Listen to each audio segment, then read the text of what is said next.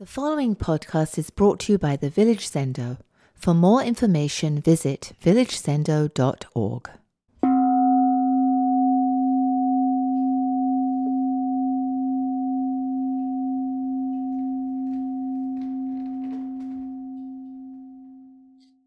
Good morning to everyone here, including those behind this screen and in this screen. It's great to be with you. Thanks for coming out to support our endeavor. And I'm going to be talking about what that endeavor is for me. I've been traveling the last couple months outside of the United States, and many of us have heard a lot in the United States about freedom. Seems like even when there isn't an election, it's always about politics nowadays. And the word that gets thrown around a lot is freedom. And apparently in some parts of this country, freedom means determining what books other people can read, erasing African-American history and the original sin of this country, which was slavery, in case you're not aware of that. That's my opinion. Erasing that and the pain that has preceded and followed that in this country from racial oppression, attacking trans people in myriad ways, erasing them. And of course, last but not least, the forced birth industry, as I might term it. And for some people, all of these initiatives, along with the proliferation of guns, the relentless expansion in the weaponry of this country, which already dominates the world in firepower, this is freedom for them. And as you can tell by my slightly ironic and very condescending tone, it is not freedom for me. So where does practice fit into this picture of competing visions of freedom? I would like to propose that, at least for me, the important freedom, the real freedom, is freedom from the self.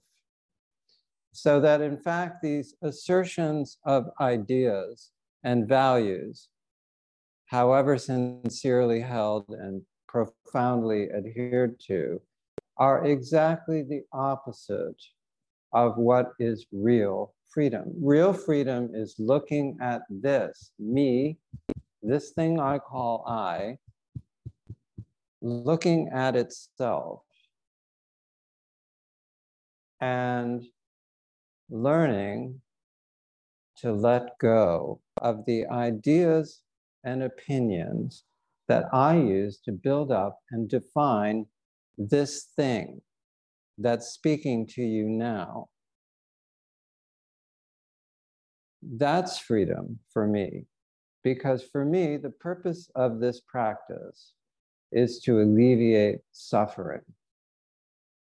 That goes all the way back to the beginning, when Buddha was cosseted in his wonderful palace, his parents taking care of his every need, seeking to protect him from anything and everything that might be disagreeable, and that he had the temerity to venture forth and to see that the world is full of shit.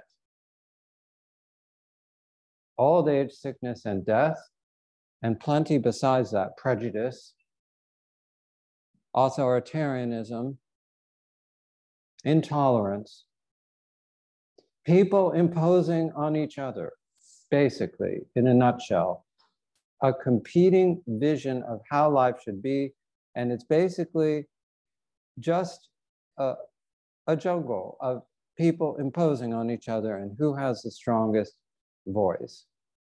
But what really needs to happen is that each person needs to look at themselves and take care of their own crap, rather than exporting their anger and intolerance on others.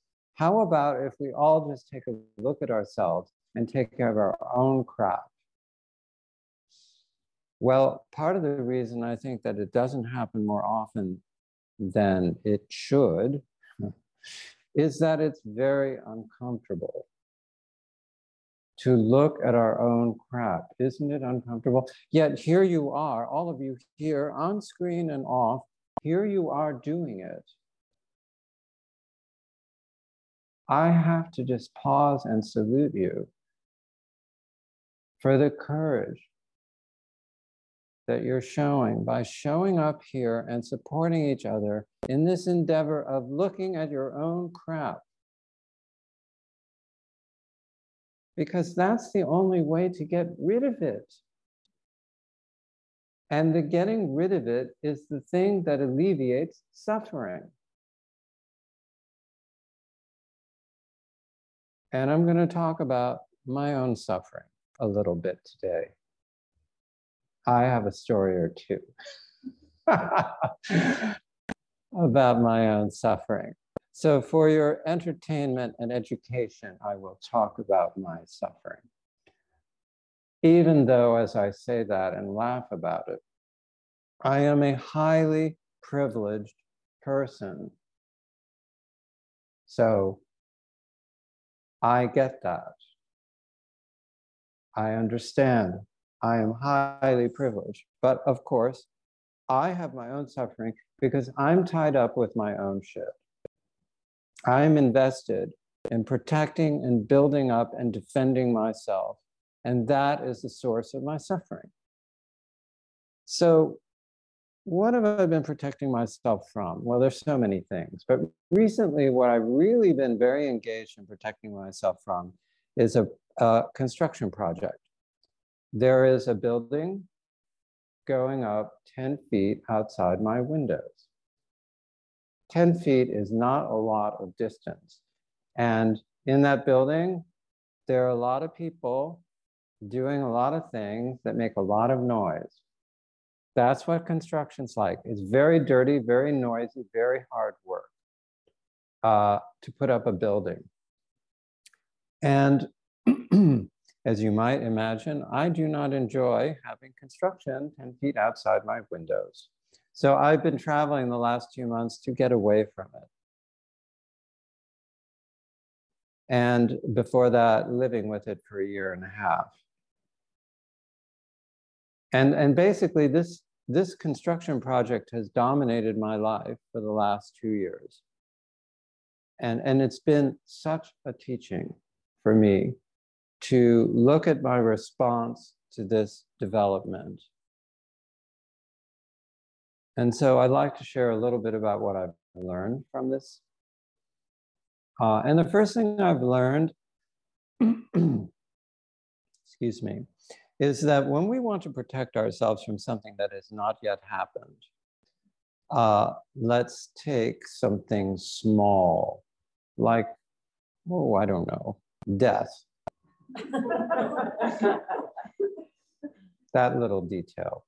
When we want to protect ourselves against something that has not yet happened, we, I think, many of us at least, imagine it in extremely simplistic terms.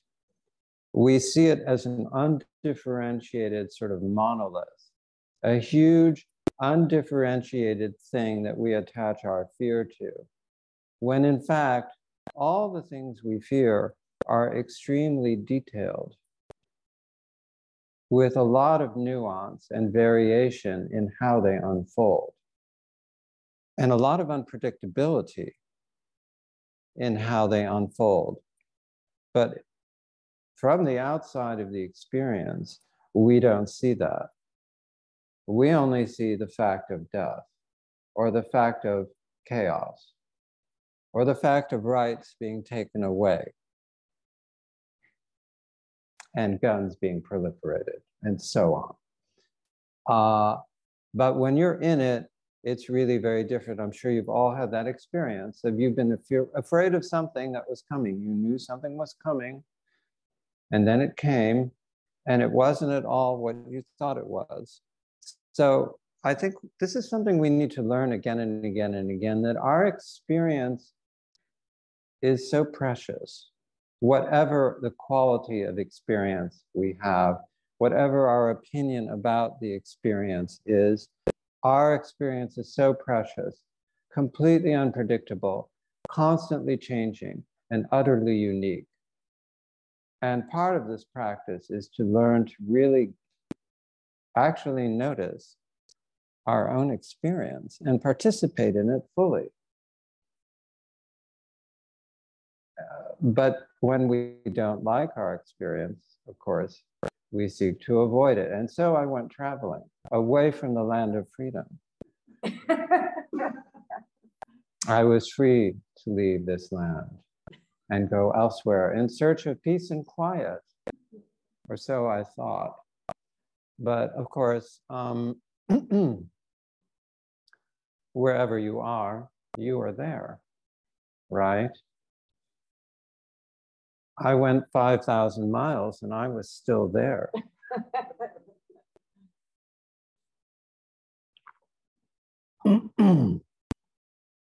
All my habits, all my insecurities, all my defensiveness was still there, waiting to be revealed by everything that happened. And how wonderful that it was revealed. The Dharma is revealed by the Dharma. So one of the things we have to struggle with, I think, in this endeavor of releasing our grip on the self is our idea of ourselves, who we are and how we are. So check in with yourself right now. Are you a good person? Are you a bad person? Are you a so-so person? Sometimes good, sometimes bad, sometimes right, sometimes wrong. What is your image of yourself? That's the thing we need to open our hand around and release our grip from.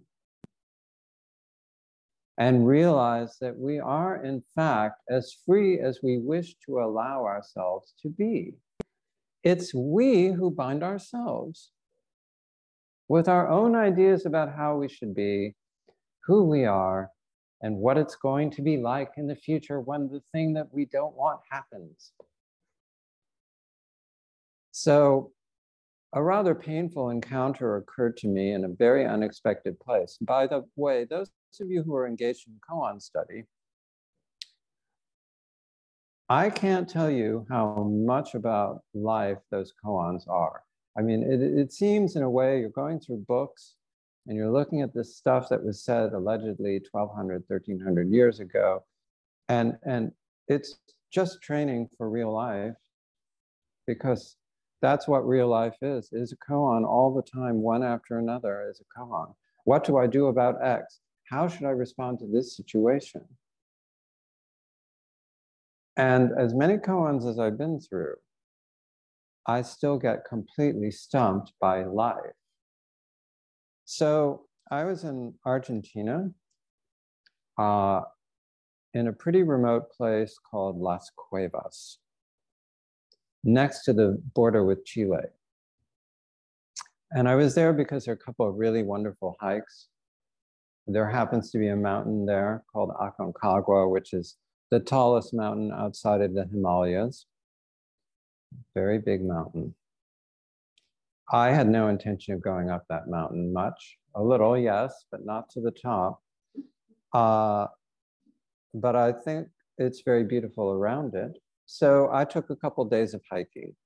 And the second day I went to a part of the area where I was basically the only person there. And I spent a whole day just by myself in the middle of a wilderness with one path and almost nothing else. I did see two other people off in the distance, so far away I couldn't even tell their expressions. But they saw me, and it was just amazing. It was like in one of those movies where, you know, you're on the frontier and suddenly over the hill appears whoever. It was shocking to see a person. So after this hike, which was exhausting, I had to go back. Supposedly, I had to go back to the rangers to tell them I wasn't dead and that I'd made it out. And, you know, I'm very attached to rules. That's part of my thing. Is I like rules and procedures, and I really like to adhere to them. So I was going to do my goody two shoes little thing and make sure to go back to the rangers and tell them that I was, you know, alive and kicking. So I went back and we got into a conversation about a certain lake that I hadn't seen. Where the hell was that lake? I went much farther than that lake was supposed to be, and so on. So as I was having this conversation with them, this young man with a backpack insinuated himself into the conversation. I really hadn't noticed him, but he started to sort of get involved. And before I knew it, this young guy decided to be my teacher. And the way he taught me was, after a very brief while, he told me that he had no money and that he needed a ride. He was going to Santiago, Chile, which was kind of far on the other side of the mountains, and he was broke. Well, I was not expecting this. I was just there to be a good boy and tell the rangers I was alive. And suddenly there was a whole story unfolding in front of me of a person who needed help. And I have to tell you, I don't think of myself as a very generous person, or a very kind person, or a very patient person. I don't really think of myself as having any of those good qualities that we Buddhists are supposed to have. I really don't. I'm not joking. Whether I do or I don't, or you have an opinion about it, who cares? But the fact is, this is kind of my thing. So this is my thing to get rid of, right? Part of a lot more. There's plenty more. And at that time, under those circumstances, I was absolutely thrown for a loop. I had no idea what to do with this guy. Suddenly, he laid his life out in front of me as he portrayed it and made it my problem. Nominated me to be the one to fix his issues. So I was really, really flummoxed. And I thought I would take him part of the way he needed to go in the car I had rented. We got out of the building, and you have to understand, we're way up in the mountains. And the feature of this part of the world is that in the evening, which is when we were encountering each other, there is a wind like you wouldn't believe that comes down from the mountains and just, I don't know what's happening. I guess it's going to get cold because it gets very cold at night. Warm day, cold at night. So this tremendous, tremendous wind, the minute we stepped out of the building, hit us. And I could barely hold myself up. I mean, literally, it was that strong. And so I was walking to the car with him, and I stopped because I was thinking, well, what? I'm just going to take this guy 5 miles down the road and then leave him in this condition, this wind? He's going to just straggle along the road as night falls while this wind is blowing? And I was like, no, I don't think I can do that. That doesn't make a lot of sense. And then I turned and I looked at the building, and I noticed that everyone else was watching this unfold. I had an audience. The rangers were watching. A couple of other hikers were watching. And it dawned on me that this guy had been in this building making his pitch to various people for quite some time. Apparently, they were all aware of the story and were watching to see what would happen. I can tell you that made me very uncomfortable. I was horrified to be on stage with this intractable, it's kind of like being in interview, doing a koan on TV. Like right now, like if I was in Doksan with Roshi and I was trying to pass Mu, that was kind of like what it was. And I just had to opt out. I was just like, this is way too much. And I said to him, I really think you should shelter here for the night, because there were buildings, there was structure there and I just couldn't take him down the road and leave him. I couldn't take him where he wanted to go. And yes, I could have given him money, but guess what? I'm cheap. I don't like giving money. It's a fact. I do give money. I'm not saying I don't give money, but my first impulse is to not give. That's part of my thing. That's part of what I'm here to work with. And of course, you have to ask yourself, well, this is not just somebody on the street in New York who you give $1 to and you go on your way and you think you've done something, but you really haven't done something. This is somebody in the middle of nowhere. Whether they need money or not, you don't know, but they say they need money. So what's the right amount of money to fix their problem? See, but the problem was really throughout this whole thing, I was really worried about me, not about him. How did I look to these people who were watching the whole thing unfold? How was I measuring up to my so-called Buddhist values? What would be the right thing to do to make myself feel like I had done the thing that I should have done, that I had performed adequately? I was effectively using him to cover my own ass. So I just want to pause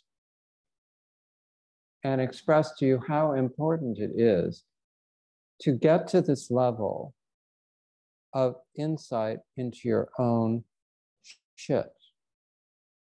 You have to be very honest. The word in the literature, the phrase that comes up again and again in the Zen literature is, you must be most thoroughgoing. Protect this matter. That's what they're talking about.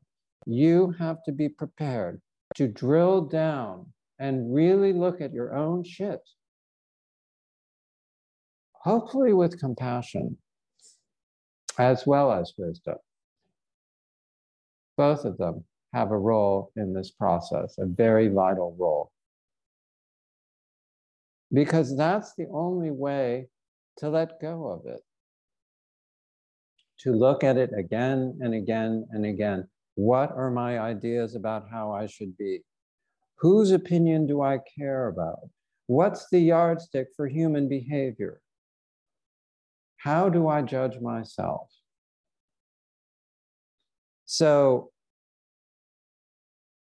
at that time, I just opted out. I couldn't take it, I was overwhelmed. And here I was, the privileged one. Here I was, the one with money in my pocket and a car.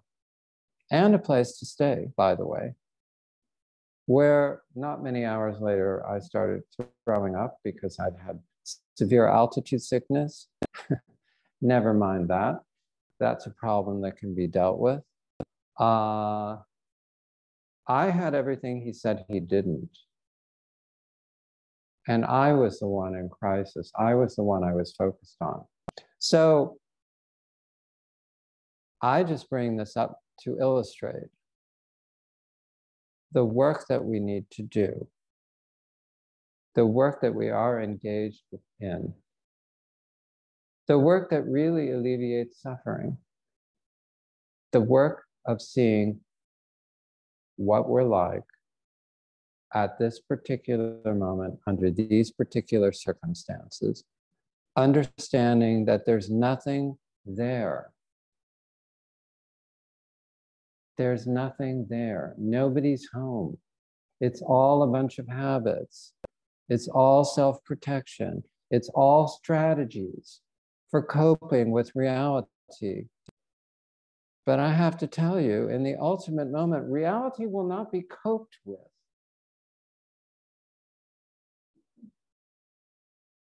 So when all your strategies fail, like mine did,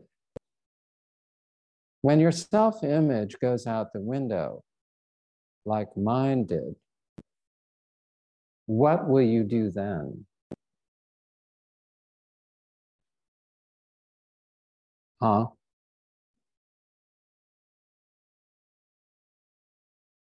Who will you look to for approval, reassurance, comfort, validation? Huh?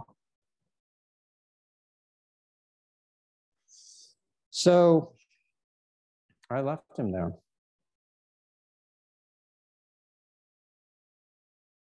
I just got back in my car. I said, I think you should shelter here. He thanked me, and I got back in my car. And I drove to the place where I was staying, which at that point was locked up. So I couldn't stay there yet. And I spent the night very ill. And the next morning I got up, I had a cup of tea, and I left. And wouldn't you know it, as I was turning out the drive onto the highway, who should I see walking with his backpack but that guy? At that exact moment. Isn't it amazing how life gives us exactly what we need all the time? If we could only bring ourselves to see it that way. The offering of life, our life together. So I have to say I wasn't the least bit surprised. It's almost like, I felt almost like, well, of course. Why wouldn't he be there at this precise moment? I waved to him, and we were going in opposite directions, so I just went on my way. But I have not put him down for a second since that moment. He has traveled with me thousands of miles. And he's still with me, and now he's with you. What a teacher. If we're there for it, if we're willing to receive the message of our own direct experience, of our own shit, as it evolves under causes and conditions that continually change, the teachings are endless. And for those of us who receive those teachings, there is no need to impose ourselves on others, to limit the freedoms of others, to tell others what they can and cannot do, or who they can or cannot be. There is no need for that. We have far too much work individually to bother with that stuff. It's such a waste of time to impose on others. I like to think of this as an import-export model. And this stuff about telling people what to read and whether they exist, literally, right? Literally, whether they exist or things happened or didn't. This thing is just a complete inability to cope with what's going on inside. So they export the tension and harm onto others. It's an export. I want us all to get out of the export business. Lots more importing and much less exporting. We want to be permeable and absorb our experience and value it and reflect on it as a lens through which we can view our own behavior and learn to let go of it and be compassionate about it in ourselves and others. And I hope that more and more people get that message, because it really will help this country and the world. But you see that we're very few here, right? This is not a mega church. It never has been a mega church. It's too uncomfortable for most people. That's not a knock on them. But for me, what this whole journey of Zen has been about is becoming much more comfortable with the discomfort, not getting rid of the discomfort. It hasn't gone away, but I'm a lot more comfortable with it. And I'm a lot less inclined to push it out onto others. So that for me is the way to alleviate suffering. And I'd like to ask you, just in closing, as you hear this story about the fact that I did not help this guy in the commonly understood way that we help, how do you feel about that? Do you feel morally superior? Do you think you know what you would have done under those circumstances? Let me tell you something.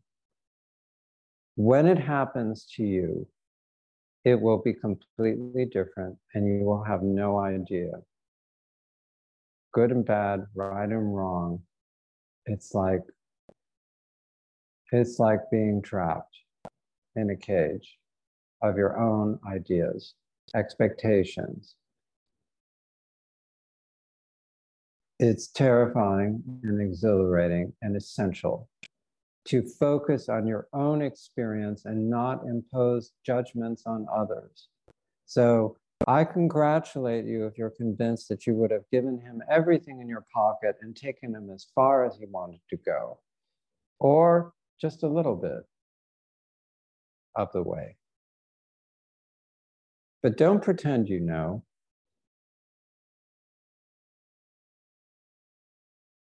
Even now, I don't know.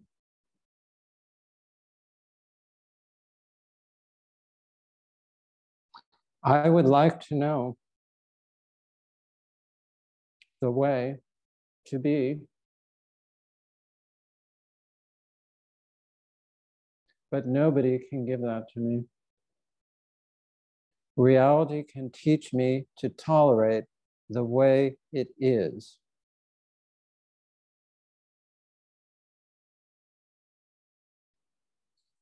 Let's see if I have some fancy Zen quote to close with. Here's something. Dongshan. Dongshan said to his teacher, Yunyan, I have some habits that are not yet eradicated. Yunyan said, what have you been doing? Dongshan replied, I have not concerned myself with the Four Noble Truths. Yunyan said,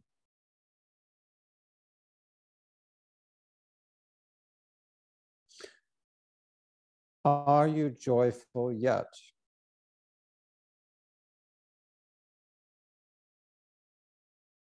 Dongshan said, it would be untrue to say that I am not joyful. It is as though I have grasped a bright pearl in a pile of shit.